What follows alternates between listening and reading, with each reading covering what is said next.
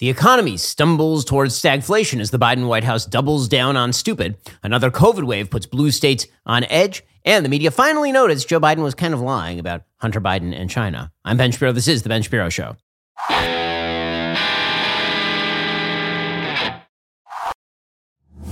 Today's show is sponsored by ExpressVPN. Want your web activity protected from people who would like to grab a hold of it? Well, do the same thing I do. Use expressvpn.com at expressvpn.com/Ben. We'll get to all the news in just one moment. First, let me remind you that you are spending way too much on your cell phone coverage. Not only that, you are giving a lot of money to people who really don't like your viewpoint in all likelihood. I'm talking Verizon, AT&T, and T-Mobile. They've made it clear through all of their social media marketing that they care a lot more about selling wokeness than they do about selling wireless to people who just want wireless service apolitically. Well, we should probably stop giving these people more money than they deserve, or maybe any money at all. This is why you should be choosing Pure Talk instead. Just as Daily Wire offers alternatives to woke entertainment, Pure Talk is offering alternatives to woke wireless networks. Pure Talk is a veteran-owned company with a service team located right here in America. Their service covers 99% of Americans, operates on the same 5G network as one of the big guys for about half the cost. And you can get unlimited talk, text, 6 gigs of data for just $30 a month. Switching to Pure Talk, it's incredibly simple. You can keep your number or your phone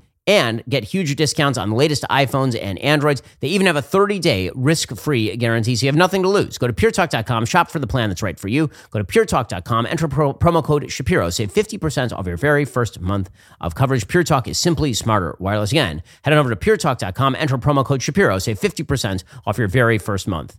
Alrighty, so the economy is in serious trouble. According to the Wall Street Journal, U.S. stocks and bond yields fell, with the S&P 500 flirting with a bear market and a continuing sell-off driven by investor fears that the economy could be pitched into a recession. The major indices dipped early in Thursday's session, a day after tumbling 4% before recovering ground. They ultimately finished lower, with all three on track for weekly losses of at least 2.9%. Concerns about consumer spending, which helped lift the market out of the pandemic lows, have weighed on stocks and bond yields as well. Bond yields tend to go down when people actually invest in bonds. People are rushing to bonds at this point as sort of a safe haven for investment, given the fact that there really is no great place to put your cash at this point. The NASDAQ Composite Index entered bear market territory early this year. It retreated 29.66 points, or 0.3%. Investors are buying government bonds perceived as a haven asset. The yield on the 10-year Treasury notes fell to 2.854% from 2.884% on Wednesday, losing ground for 7 of the past 9 trading days. As I say, bond yields and prices tend to move in opposite directions.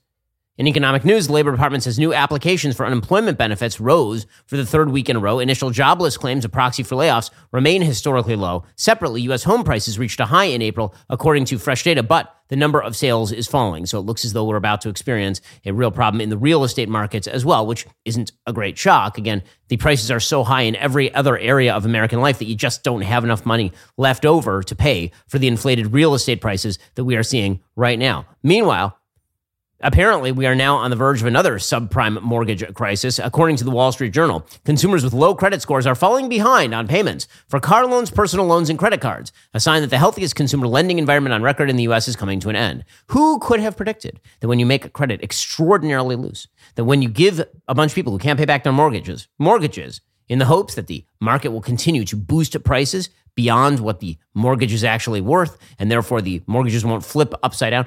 Who could have predicted that this sort of thing would have happened? I mean, it's not like this just happened in 2007, 2008, well within living memory of all human adults. We're going to do the same thing again. The share of subprime credit cards and personal loans that are at least 60 days late is rising faster than normal, according to credit reporting from Equifax. In March, those delinquencies rose month over month for the 8th time in a row, nearing their pre-pandemic levels. Rising delinquencies were inevitable following their decline during the pandemic, many lenders and analysts said. Even so, the increase is getting attention from investors, partly because the Federal Reserve is about to jack up the interest rates, which means you're going to see a lot more people defaulting on their mortgages, and that means that the prices of real estate are going to go down, which is going to flip even more people upside down on the mortgages that they have. So you could be watching the bursting of a real estate bubble here as well. Delinquencies on subprime car loans and leases hit an all-time high in February based on Equifax's tracking that goes all the way back to 2007. Many people, including those with less than perfect credit, paid off debts, built up savings during the pandemic. The government's response, including stimulus payments and child tax credits, boosted financial health. But now, many of those benefits have run out. Subprime borrowers, who sometimes have lower incomes or less savings, are being hit hard. Inflation is also forcing many households to choose between paying for essentials and paying those monthly loans. Wells Fargo Chief Executive Charlie Scharf said Tuesday higher prices for food and gas will constrain U.S. households. He said, we're still in the best credit environment we've ever seen in our lives. There will be deterioration in people's ability to pay. So we could be looking at the beginning of a serious problem in the mortgage market as well. We'll get to more on this in just one moment. First, I've been talking about my Helix sleep mattress for years. I got to admit, last night was a very rough night. We had to take the dog to the hospital. Dog is okay, but didn't get a lot of sleep. The sleep I did get is thanks to my Helix sleep mattress made just for me. If you haven't already checked out the Helix Elite Collection, you need to. Helix harnesses years of mattress expertise to offer a truly elevated sleep experience. The Helix Elite Collection includes 6 different mattress models, each tailored for specific sleep positions and firmness preferences. If you're nervous about buying a mattress online, you don't have to be. Helix has a sleep quiz that matches your body type and sleep preferences to the perfect mattress, because why would you buy a mattress made for somebody else? I took that Helix quiz. I was matched with a firm but breathable mattress. I love it. My wife loves it. We're big Helix fans here at the Shapiro House. Plus, Helix has a 10-year warranty. You get to try it out for 100 nights risk-free. They'll even pick it up for you if you don't love it, but I'm not sure that has ever happened. Helix is now offering 25% off all mattress orders plus 2 free pillows for my listeners. Head on over to helixsleep.com/Ben. Use code HelixPartner25. It's their best offer yet. It's not going to last long. That's helixsleep.com/Ben. Use code HelixPartner25. With Helix, better sleep starts right now. How bad are things getting? Well, people are now finally unretiring. Well, one of the stupidities of the American job market is that we assume that people are going to retire and should retire at the age of 65. Okay, when we made the national retirement age 65, when Social Security benefits kicked in at the age of 65, the average life expectancy in the United States was 63, which meant that you were really old. 65 was old at the time. Well, now 65 is actually really, really young. You can expect, if you're born today, you can expect that you will live to at least 80 years of age. And that means 15 years in which you ain't getting paid to do a job. And for the vast majority of people, I mean, right now, the president of the United States is 80 years old. Right? I mean, by this logic, he should have retired 25 full years ago if you're talking about 55 years old. Okay, the reality is that 65 is the new 55 and 55 is the new 45, which makes sense since we treat adults like children in this country. But instead, we have basically said to 65-year-olds, no, you have to be forced out of the job market. Well, now, because it turns out that inflation eats away at fixed incomes, things like Social Security, what that means is that people are going back into the job market after all, which maybe is a good thing, but it's not a good thing for the people who have to do it. According to the New York Times, when Kim Williams and millions of other older Americans lost their jobs early in the COVID pandemic, economists wondered how many would ever work again. Miss Williams, now 62, wondered too, especially when she struggled for months to find work. But in January, she started a new job at a AAA near her home in Waterbury, Connecticut. I'm too young to retire, so I had to go back, she said. Whether by choice or financial necessity, millions of older Americans have made the same move in recent months. Nearly 64% of adults between the age of 55 and 64 were working in April, essentially the same rate as in February 2020. That's a more complete recovery than among most younger age groups. So the older people, being smarter than the younger people, are like, maybe I should go back to work. Meanwhile, you have people in other age brackets really lagging in terms of where they were as far as labor force participation rate. So, for example, if you take the group 20 to 24, that group is still lagging about 5% below where it was before the pandemic in terms of labor force participation. A bunch of people are basically just sitting out the economy right now thinking everybody's going to continue paying their bills. Those are the people who are going to come up short when it comes time to pay for their mortgage or when it comes time to pay for that car. Those are the people who are going to be defaulting.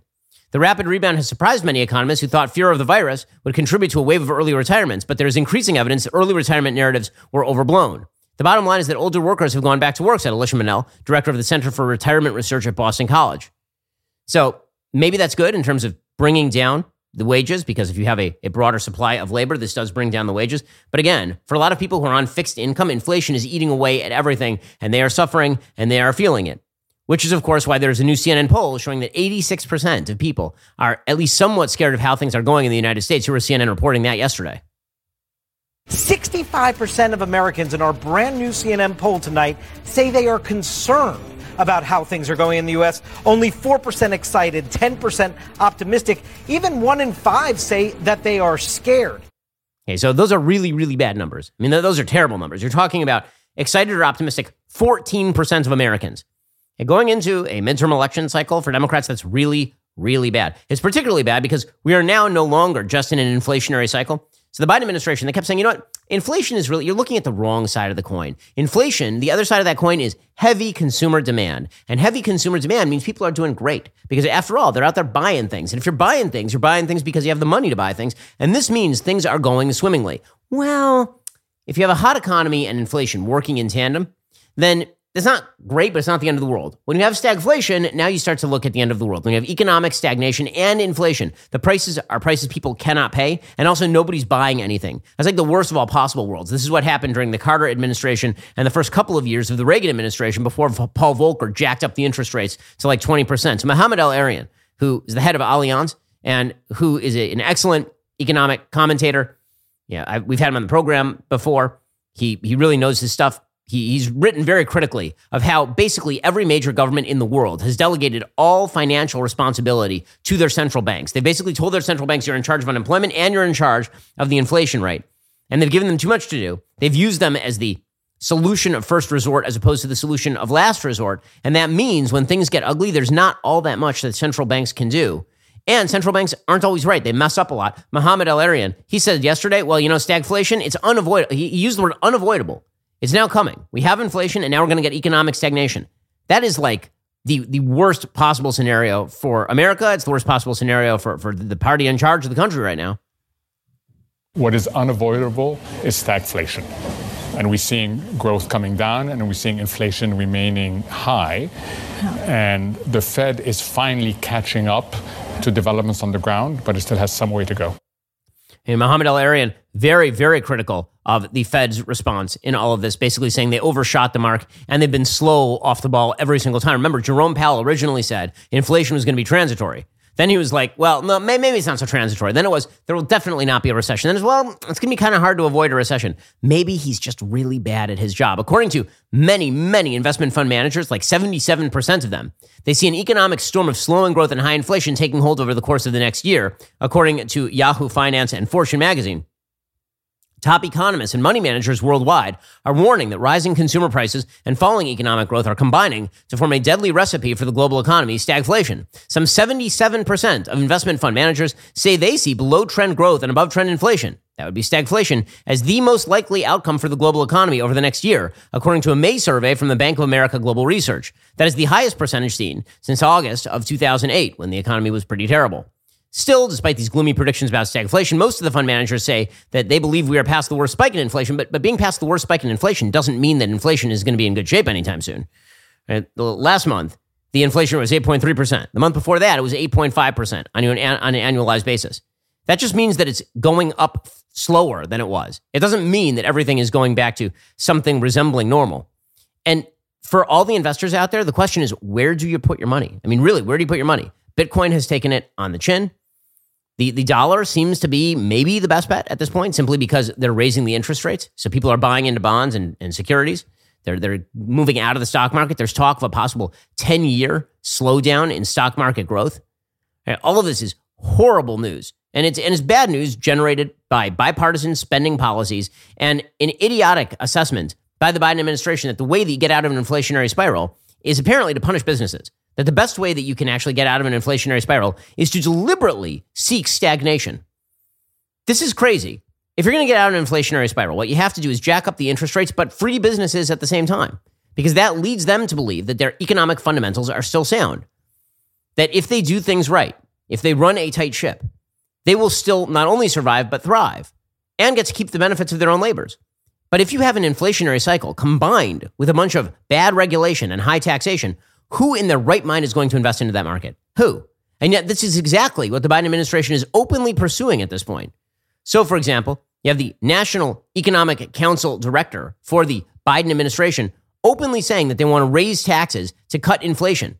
So your solution is that you're going to disincentivize businesses from investing? This is your plan? That's actively seeking stagflation, because here's the thing. Raising taxes is not going to markedly bring down inflation. The inflation rates are going to be markedly brought down by the increase in interest rates from the Federal Reserve. At the margins, you might see a minor decrease in inflation thanks to raising the taxation on corporations simply because they won't be able to afford to pay their workers, and so the wages are going to go down a little bit. So it'll have a little bit of a marginal effect on the wage price spiral, right? Because if wages go down, prices will have to go down in order to meet the dropping wages. But how is that? So your plan to get out of this is to make the American worker feel the pain of losing their job via you going after their boss? I guess, I sort of understand the logic if you're the Democrats, because if you're the Democrats, I guess the idea is somebody's going to have to be the bad guy here. Let's make it your employer. It can either be us or it can be your employer. Now, a normal sort of honest economic take here would be, it's us, right? We're going to have to raise the inflation rate. We blew it. Inflation rate going up. We're going to get this sucker ironed out, and then it'll all be good. And they still have time to do this. They do. Remember that in 1981, when Paul Volcker began raising the interest rates, by 1982, Ronald Reagan had a pretty bad off-year election. By 1984, the guy was winning 49 states. So it is definitely possible to say to the American public, we're about to go through a rough time. There's something we have to do to get things back looking good again. We have plenty of room to ramp up the interest rates without completely sinking the economy, but you're going to have to bear with us, and there will be some pain. Now, you could do that, but they can't do that because Joe Biden and the Democrats have a pathological aversion to taking blame for anything they themselves do. So instead, what they plan to do is raise taxes, punish corporations, force the corporations to fire people, and that will somehow, in a backdoor fashion, bring down wages, which will eventually bring down prices. That's pretty gross. It really is. So here is the head of the National Economic Council, Brian Deese, talking about how the raising taxes is going to somehow solve this problem. If we can continue that deficit reduction, then we will continue from a fiscal policy perspective to reduce price pressures in the economy. And one of the most sensible ways to reduce the deficit right now is to enact corporate tax reform that would level the playing field, that would reduce the incentives for corporations to drive profits and production overseas, and would increase revenue to the federal government. So they keep going over and over to this idea. First of all, even the outcome of his own policies don't make sense. He's talking about how basically corporations are just being greedy and that's what's driving inflation. That's not true. That is not true. Did corporations suddenly become radically greedy? According to Democrats, they've been greedy the whole time. So what magically changed that made them greedy all of a sudden? Also, when he says at the very end of that clip that this is going to drive more revenues to the government, revenues to the federal government are at an all-time high right now. That is not the problem. We are taking in more money at the federal government level than any time in American history right now. Bar none, not close. That is not the problem. The problem is whatever we take in terms of the federal government, we then blow out twice as much. That's the problem. The spending side is the problem. But they refuse to see that because, of course, it cuts directly against all of their economic preferences. Alrighty, coming up, the Democrats have to find somebody to blame. So they've already tried to blame corporations. Who else are they going to blame? You guessed it, Vladimir Putin. We're going to get to that in just a moment. First, I'm excited to tell you Helix has left the boudoir. They've started making sofas. I got to tell you, I've been taking advantage of my Allform sofa to nap like all the time this week because I'm not getting enough sleep. This means I go home in the afternoon and I need to conk out for like an hour. Allform sofas, it's like automatic sleep time.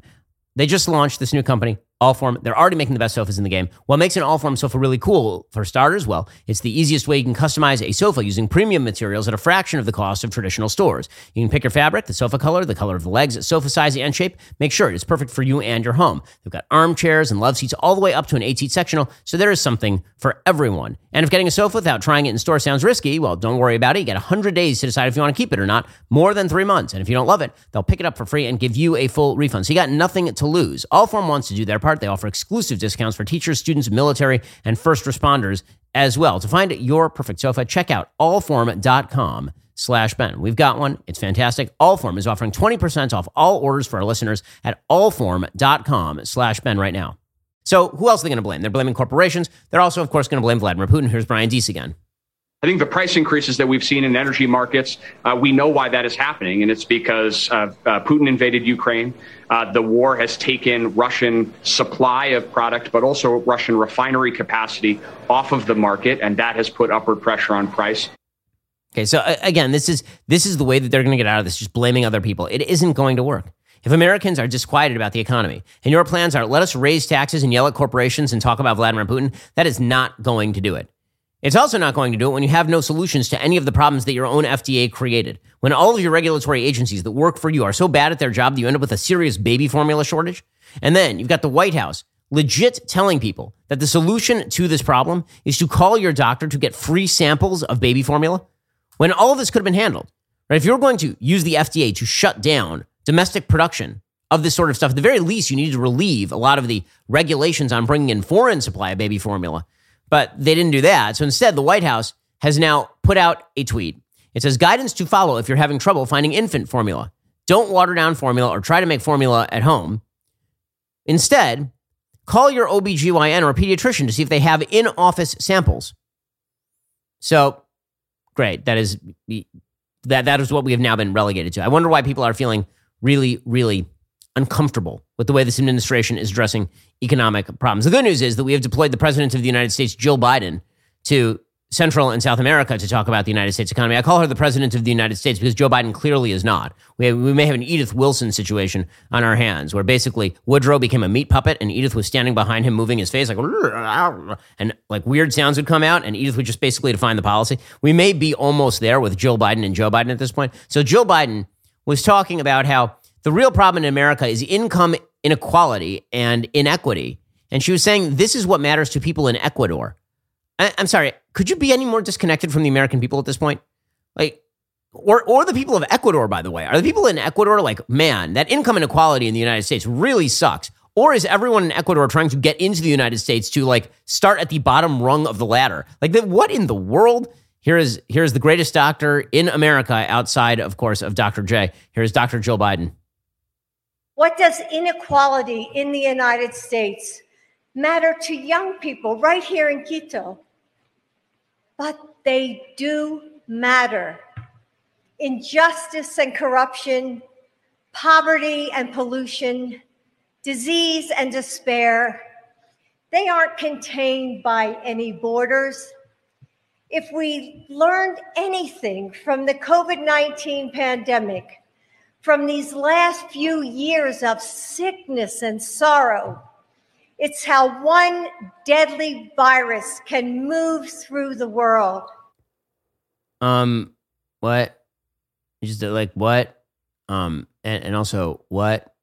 If we learned something from COVID, what we actually learned is that all of our elites are morons telling you that they can control your life top down and wreck everything. We were told that they were all the experts and they were going to fix everything. And it turns out that they blew up the economy. It turns out that 1 million Americans still died. It turned out that they masked up your kids for no apparent reason and kept them out of school for no apparent reason and destroyed your business for no apparent reason. So, yeah, I think that's mostly what we learned. But according to the Biden administration, no, what we actually learned is how good they are at these things and that they should have more control. Speaking of which, by the way, the CDC is now advising boosters for kids who are aged 5 to 11. This is so tiresome. It's so tiresome. And the number of kids who have died from COVID is statistically negligible. Every one of those is a tragedy. Many, many more children have died from virtually every other measurable cause than have died from COVID. Doesn't matter. The CDC is now saying that your kid, aged 5 to 11, should get a booster. That would be the third dose available for most children. What? Okay, kids have not been dying of this pandemic the entire time. The entire time. Kids have been getting it. Kids have been getting COVID the whole time, and pretty much none of them have been dying by the CDC's own stats. The CDC's own stats, like the grand total number of kids who have died, according to the CDC's own stats, in that age bracket, it's well under 100. In a country with like tens of millions of people in this general age bracket. So what in the...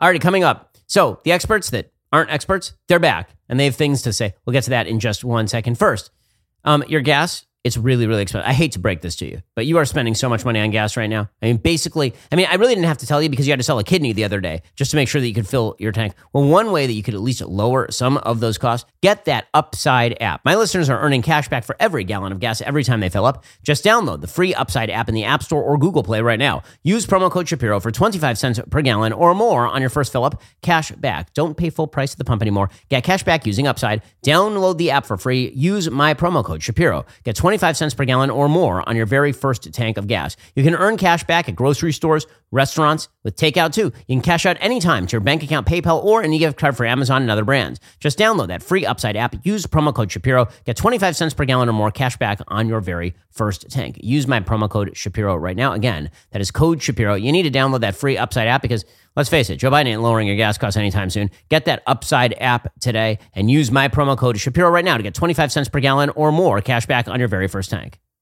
Again, the experts know, so we should listen always and forever to the experts. Speaking of which, they're trotting back out some of your old favorites. So Rochelle Walensky still has not gone away. Somehow this woman has retained her job. It's amazing. Government employment is the closest thing there is to everlasting life. You will be there forever, like beyond death. We'll just wheel you in there. It'll be like, Joe Biden is good proof of this. Government employment means that being animate is no longer a requirement of the job. Rochelle Walensky, who has failed on every score, she says that as we see an uptick in the number of COVID cases across the country, maybe it's time to put back on the mask. Oh, happiness. In areas where community levels are high, everyone should be using prevention measures and wearing a mask in public indoor settings. In areas with medium COVID-19 community levels in yellow, individuals should consider taking prevention measures based on their own risk, like avoiding crowds, wearing a mask, increasing their testing, especially before gathering with others indoors. And in any COVID-19 community levels, individuals may always choose to wear a mask to protect themselves from infection. They will. The experts. This is why you should listen to the experts, because they're so experts when they're doing their experting. Speaking of experts, we still have the Surgeon General, Vivek Murthy, saying the same thing. Why not wear masks? I mean, despite the fact that there's no data on masks being preventative of Omicron. Despite that, why not do it? I mean, just for the funsies of it. It was so much fun. It was so good. I mean, it obviously prevented Omicron from hitting everyone, including the already it didn't. Oh, none of that worked at all. But we should do it anyway, because after all, it's like a facial symbol that you listen to the regime. So why not? Here's the Surgeon General. Masks still remain an important tool that we can use to reduce spread. And reducing spread is still important because we don't want people to get infected, even if they don't end up in the hospital or die. That's the most important thing, obviously, is to save your life, keep you out of the hospital. But we know people can get long COVID. We know that they can spread it to people who are vulnerable. So the masks are helpful. If you are in a region of the country that is in the yellow or orange, I would strongly recommend you consider wearing a mask, especially if you're at high risk or around people who are. Why are people in such a bad mood about this administration? I don't understand. Why are people in such a bad mood generally? Well, the good news is they still have Joe Biden. And as we know, Joe Biden is as honest as the day is long, widely beloved, genial old man who just reminds you of your uncle who would creepily rub your shoulders while nuzzling your ear. He's the best, right? I mean, he's personally popular, at least he's mostly popular just because of how honest he is. Well, I mean, it now turns out that, remember that time that he said that his son Hunter didn't take a bunch of money from the Chinese, in open debate? In 2020, he said that, to the entire American public. This is October 2020. My son has not made money in terms of this thing about, what are you talking about? China. I have not had, the only guy made money from China is this guy. He's the only one. Nobody else has made money from China. Yeah, not true. That was a lie, because he's a liar, so that's too bad. And according to the New York Post today, Hunter Biden and a company he ran raked in around $11 million from his controversial business dealings while his dad served as VP and shortly thereafter, according to new scrutiny of the First Son. An NBC News report found that President Biden's scandal-scarred son burned through cash at a rate of more than $200,000 a month from October 2017 through February 2018, spending it on luxury hotel rooms, payments on a Porsche, and dental work, as well as making unexplained bank withdrawals. That's a lot of dental work. When do you get a grill? What exactly was that about? The eye-popping figures emerged from an analysis of information stored on the First Son's laptop, which, of course, the entire media pretended was Russian propaganda, and documents released by Senate Republicans. His river of income flowed from 2013 through 2018 as a result of ties to a Ukrainian natural gas company suspected of bribery and a since-vanished Chinese tycoon accused of bribery and fraud as well. Former White House chief ethics lawyer Richard Painter told the Post, "This is an enormous amount of money for Hunter Biden, whom I don't believe is an experienced corporate transactional attorney." Yeah, you think? So you still have the Hunter Biden stuff that is sort of hovering around Joe. So you can see why Joe Biden and the Democrats are in real trouble. We'll get to more on this in just 1 second. First, a child's life is molded by his or her home, school, friends, community. A positive experience in all these areas helps build a healthy child. Cars for Kids, that's Cars with a K, is a registered nonprofit organization aimed at giving children the tools to succeed in life. If you have a car that's just sitting in your driveway taking up space, you should consider donating it to Cars for Kids. You know Cars for Kids, they've got that jingle, right? The 1-877 Cars for Kids, KARS. You know it. If you're tired of looking at that old car in your driveway or hearing your spouse complain about it, why not let Cars for Kids take care of it for you? Here's how it works. Visit their website at carsforkids.org/Ben. Let them take care of it from there. The whole process only takes 2 minutes. Cars for Kids will schedule a pickup at a time that's convenient for you. If you don't have a car, you can still help. Cars for Kids accepts non-cash donations of school supplies, clothing, sports equipment, and more. So what exactly are you waiting for? Call now or visit carsforkids.org/Ben to get the ball rolling today. That's Cars with a K, the number 4 at carsforkids.org/Ben. That's carsforkids.org/Ben. And so once again, as always, they're swiveling. I keep saying this because it's true. They're swiveling to abortion. They do not seem to understand how out of touch they are on the issue of abortion. It really is amazing to listen to them talk about abortion as though this is what is going to save them. So Nancy Pelosi is now trying to recast abortion as a kitchen table issue, which is weird imagery because really you shouldn't perform abortions on kitchen tables, just generally. It's not sanitary. But here's Nancy Pelosi explaining that abortion is a kitchen table issue, which is a way of saying, let's not talk about the economy. Let's not talk about COVID. Let's not talk about all of our failures. Instead, let's talk about why you should be able to kill babies. This is a kitchen table issue.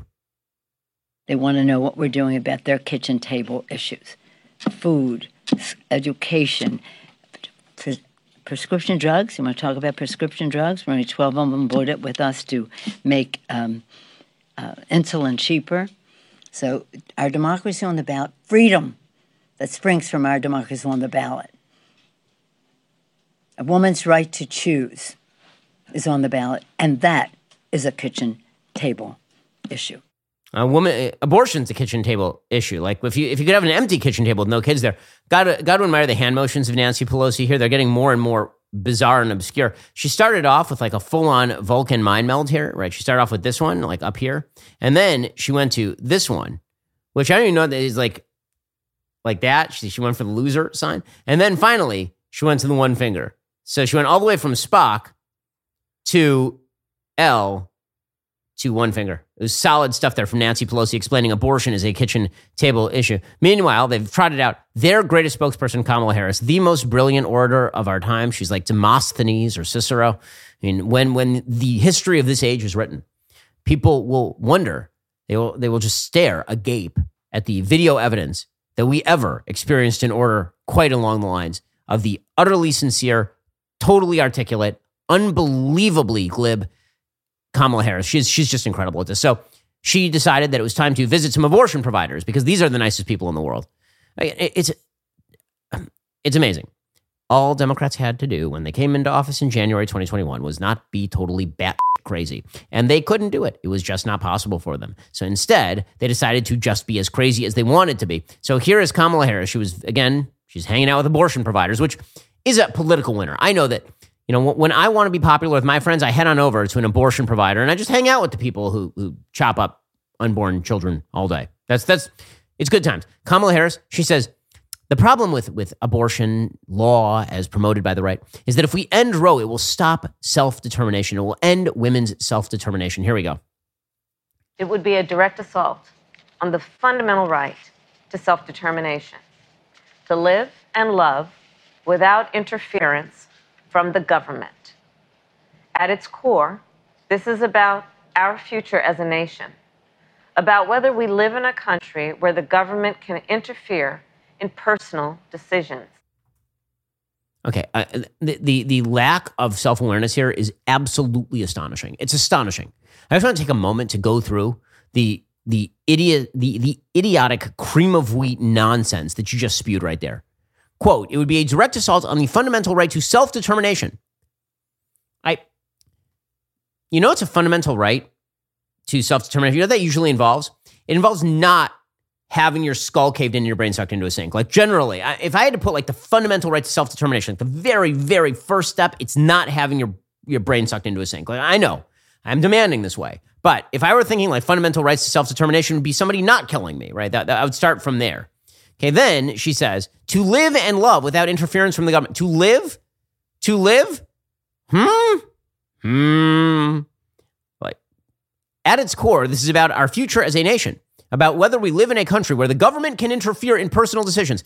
Yes, Kamala Harris is very concerned about the government interfering in personal decisions. The Democrats hate when the government interferes in your life. They hate it.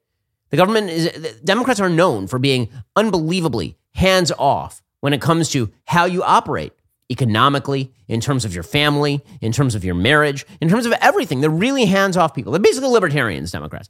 Oh my God, the lack of connection, again, the lack of connection to reality here is just amazing stuff. Then Kamala Harris has to do what the Democrats have been doing. So they think, okay, we won't talk about the economy, we'll talk about abortion. Then they start talking about abortion. About halfway through the sentence, they realize that what they're talking about is the sometimes gruesome, always deadly act of killing an unborn baby in the womb.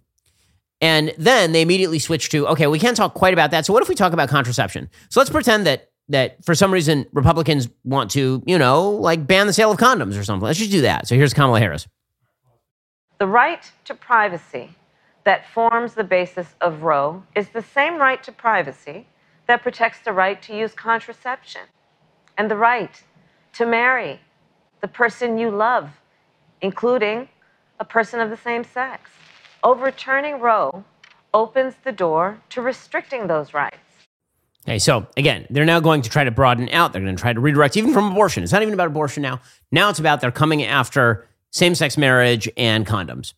Okay, good luck with this argument. Again, they have to keep swiveling from their actual abortion argument because their actual abortion argument is really, really ugly. Also, they're trying to misdirect from the fact that if Roe versus Wade is overturned, everyone knows that if there's violence, it's coming from the left. So CBS Morning News actually attempted, I kid you not, to suggest that if there is violence in the aftermath of a Roe versus Wade striking down by the Supreme Court, that it could come from either side.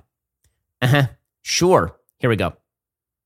The Department of Homeland Security is warning about an increased threat of extremist violence after the leak of a draft Supreme Court opinion striking down the constitutional right to an abortion. The Associated Press obtained a memo to local government agencies. It says that violence could come from either side of the abortion issue or from other types of extremists seeking to exploit tensions. Either side. Yeah, that's probable. Now, that'd make perfect sense if all the pro-lifers just started rioting after they got exactly what they want. That's normally what people do. I shouldn't say that because sometimes the LA Lakers win the NBA championship and then there are riots in LA. But most of the time, when you get what you want, you don't then go and riot about it. Typically, happy riots aren't like the most common type of riots, particularly politically happy riots. I've never seen have you seen a politically happy riot? Have you seen like a bunch of people where they get exactly what they're like, yes, we got our tax cut, let's go burn a car. Like, I've never seen anything remotely like that. So I'm not sure what exactly they're talking about, except they have to try and scare people. Well, either that or they have to start cracking down on the dissemination of material. We'll get to more on this in just 1 second. First, Pure Talk believes in American values and that when people say free, they should mean, actually free. When you switch to Pure Talk today, you will get a free Samsung 5G smartphone. No 4-line requirement, no activation fee, just a free Samsung that's built to last, rugged screen, quick charging battery, top-tier data security. Qualifying plans start at just $35 a month for unlimited talk, text, 15 gigs of data, and a mobile hotspot. Pure Talk gives you phenomenal coverage on America's most dependable 5G network. It's the same coverage you know and love, but for half the price of the other guys. The average family will save almost $1,000 a year. So I challenge you to choose a company that actually shares your values. Let Pure Talk's expert U.S. customer service team help you make the switch today. Go to puretalk.com/Shapiro to claim your eligibility for your free brand new Samsung 5G smartphone. Start saving on wireless today. Again, go to puretalk.com/Shapiro. Switch to my cell phone company. I've been using Pure Talk for years at this point. I can tell you their coverage is excellent. I trust them. You can too. Go to puretalk.com/Shapiro and switch to my cell phone company today. puretalk.com/Shapiro. Alrighty, we'll get to more in a second. First, let's face it, most legacy media outlets, they're not just liberal, they are limiting the same guests, making the same talking points. There's nothing new. On the Sunday special, we have a bunch of different viewpoints, right? We'll have Bill Maher or David Mamet or Andrew Yang. We'll have libertarians, we'll have Democrats, we'll have socialists, we'll have pretty much anyone. Like everything at the Daily Wire, we are not afraid to follow the truth wherever it goes. You'll find that with our brand new upcoming documentary with Candace Owens called The Greatest Lie Ever Told. It's a hard-hitting expose about the death of George Floyd and the rise of BLM. You'll also find that willingness to talk about pretty much anything. This week's Sunday special is with my guest, Jonathan Isaac. We will be discussing Why I Stand. It's his brand new book. He just released it with the Daily Wire. Isaac was the lone NBA player not to kneel for the national anthem during a league-wide demonstration in support of Black Lives Matter, buying into the generalized lie that America's police are systemically racist. It's a great episode. Take a look at the trailer. Basketball isn't everything. And if the money was to go tomorrow, if the fame was to go tomorrow, who are you then? And I had many times of being a rookie in the NBA, doing what I thought I needed to do and having fun, and then looking myself in the mirror and saying, who are you?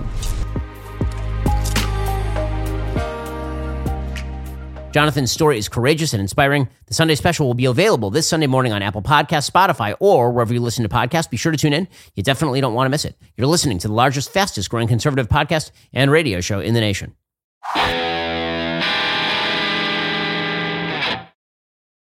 Well, meanwhile, Twitter is apparently now adding more content guardrails, according to the Wall Street Journal. This is a potential flashpoint with the company's prospective new owner, Elon Musk, who has said he wants the social media platform to dial back on moderating tweets. The company said on Thursday it plans to slow what it deems misinformation around crises including armed conflicts, natural disasters, and public health emergencies, and to elevate credible information.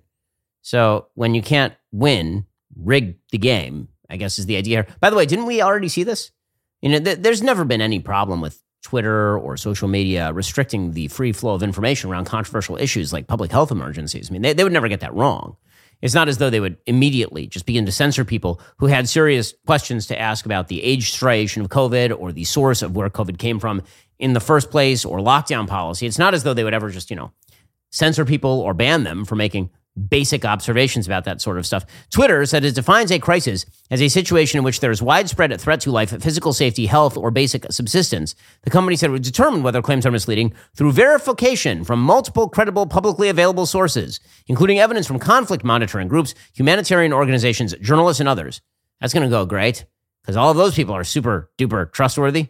I mean, you can listen to like Human Rights Watch, which is not like a wild left-wing source. And you can listen to like the journalists at the New York Times. That'd be good, probably. This will always be good. Hopefully, if Elon Musk does end up going through with his purchase of Twitter, then he will put a stop to that. Speaking of which, Elon Musk suggested the other day that when he said he was not going to vote Democrat, there would be a wave of attacks on him. Well, the wave has begun. So according to The Verge suddenly, within like a day of this, has come up with the news that SpaceX reportedly paid $250,000 to cover up Elon Musk's sexual misconduct.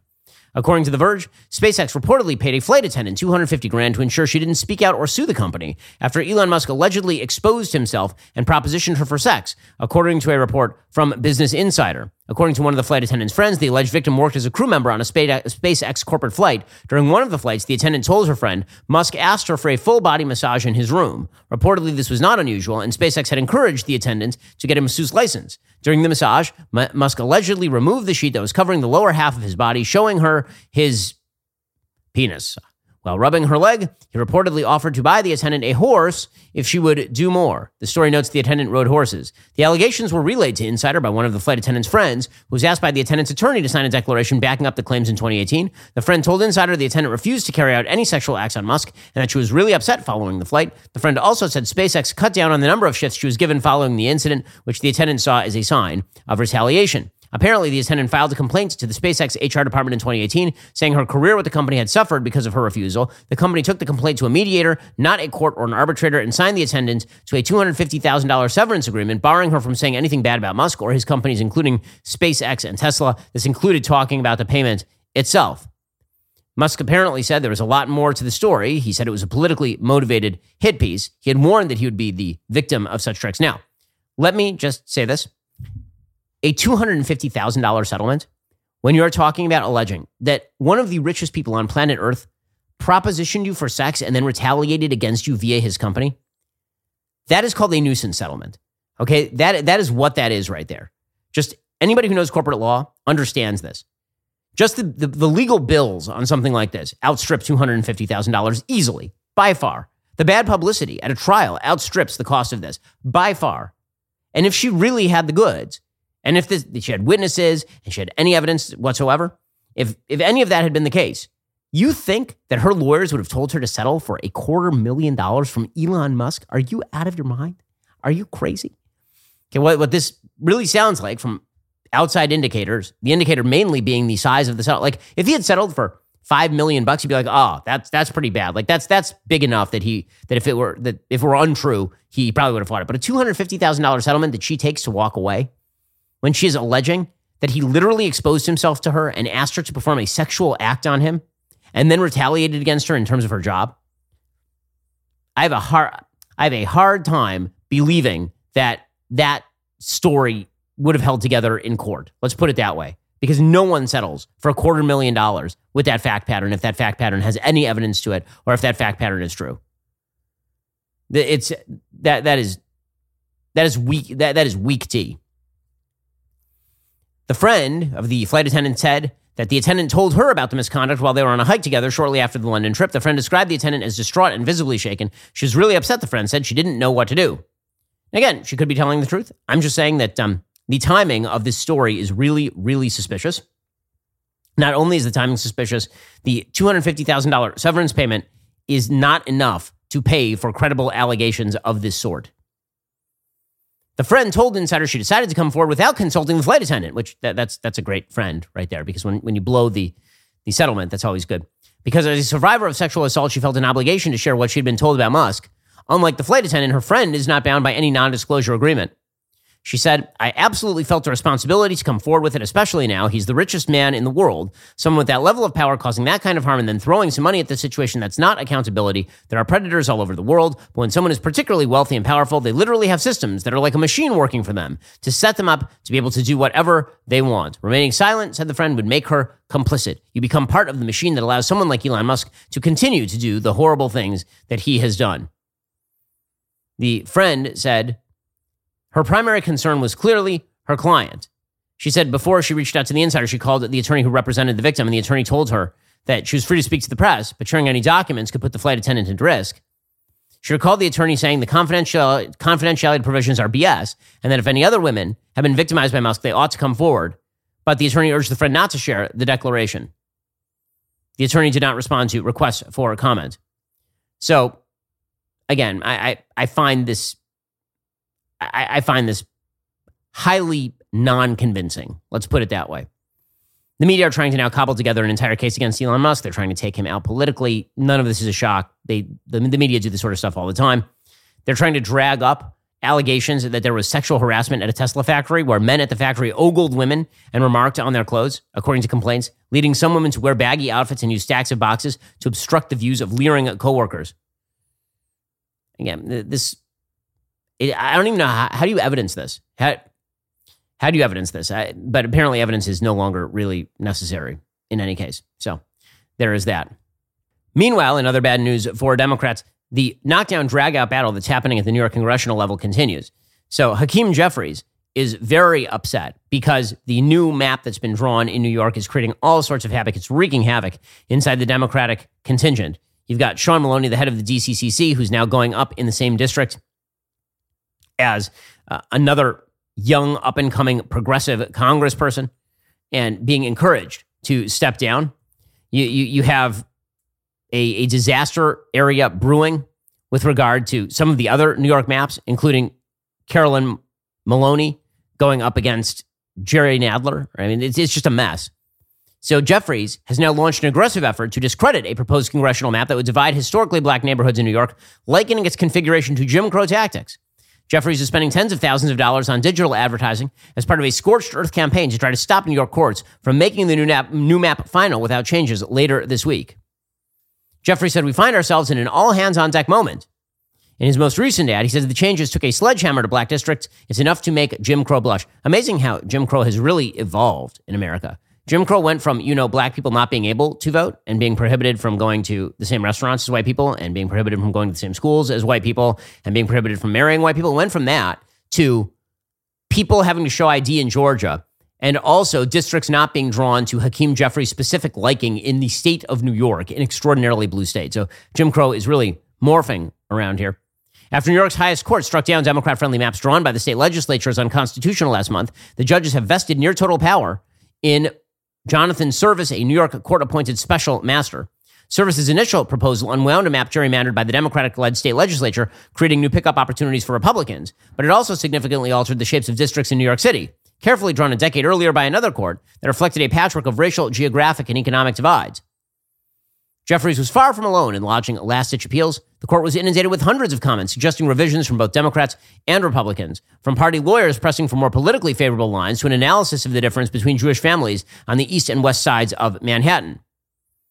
The proposed map would divide Bedford, Stuyvesant, Crown Heights, and Brownsville, culturally significant black communities in Brooklyn, between the 8th and 9th congressional districts. Each neighborhood currently falls in one or the other. So, again, the Democrats tried to draw an extraordinarily corrupt map. They got stopped by a court, and now they are fighting against the court. So things are just going swimmingly for the Democrats here. Probably if they talk about racism and abortion more, then it'll go fine for them in 2022, I think. Alrighty, we've reached the end of today's show. However, we'll be back here later today with an additional hour of content. First, you can't forget to end your week by checking out The Andrew Klavan Show. Drew's shows every Friday. He's got an exciting evening planned for you. Head on over to dailywire.com at 7 p.m. Eastern, 6 p.m. Central. Tune in. I'm Ben Shapiro. This is The Ben Shapiro Show.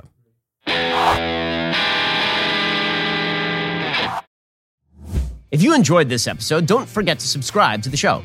Help spread the word about The Ben Shapiro Show by giving us a 5-star review and sharing the show with a friend. We're available on Apple Podcasts, Spotify, YouTube, or wherever you get your podcasts. And be sure to check out some of our other Daily Wire shows. The Ben Shapiro Show is produced by Bradford Carrington, executive producer Jeremy Boring, supervising producer Mathis Glover, production manager Pavel Wydowski, associate producer Savannah Dominguez Morris, editor Adam Sayevitz, audio mixer Mike Coromina, hair and makeup artist and wardrobe Fabiola Cristina, production coordinator Jessica Kranz. The Ben Shapiro Show is a Daily Wire production. Copyright Daily Wire 2022. Hey everybody, this is Andrew Klavan, host of The Andrew Klavan Show. You know, some people are depressed because the republic is collapsing, the end of days is approaching, and the moon's turned to blood. But on The Andrew Klavan Show, that's where the fun just gets started. So come on over to The Andrew Klavan Show and laugh your way through the fall of the republic with me, Andrew Klavan.